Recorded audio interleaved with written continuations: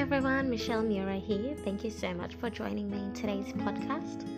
Today I'll be speaking about your next move. Now this is quite interesting because your next move usually sounds like anything. Usually sounds like an open door, but what it really is a door of opportunity in which you allow yourself to step into. So I want you to think about what your next move is. I want you to think about how far you've come in this year 2020, and also think about how far you feel you still have to go.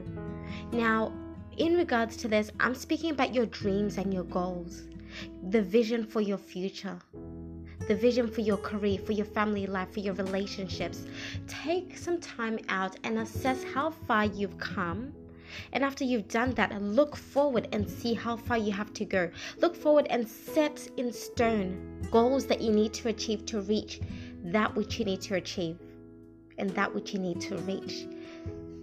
Like the Word of God says, write the vision down, make it plain on paper so that he that reads it may run. You see, when we write something down, when we set goals in place, when we write it down and make it so clear, it's so much easier to follow. Not only that, we don't lose our sense of direction.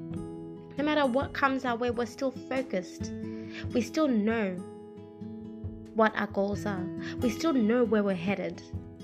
We still know what steps we've taken, where we've reached, and where we're going.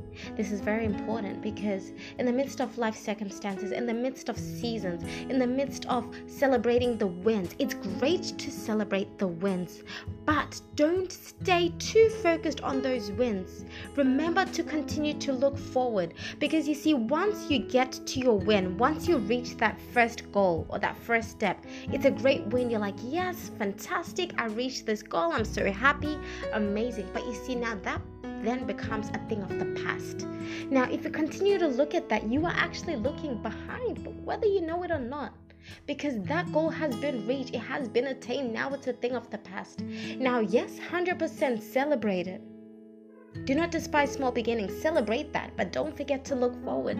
Don't forget to look forward and say, okay, great, now what is next? Where am I going next? What do I need to do next? What do I need to say next? What do I need to study next? Remember to stay focused.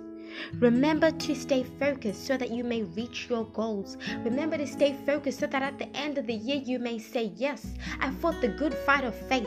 Because you see, the fight of faith is not only on the end day when you just say it once. No, it's a constant thing. That's why they call it a fight of faith. So every step of the way, remember, it is a fight of faith. And so that as you continue to focus on your goals and as you reach them, you may say, yes, I fought the good fight of faith.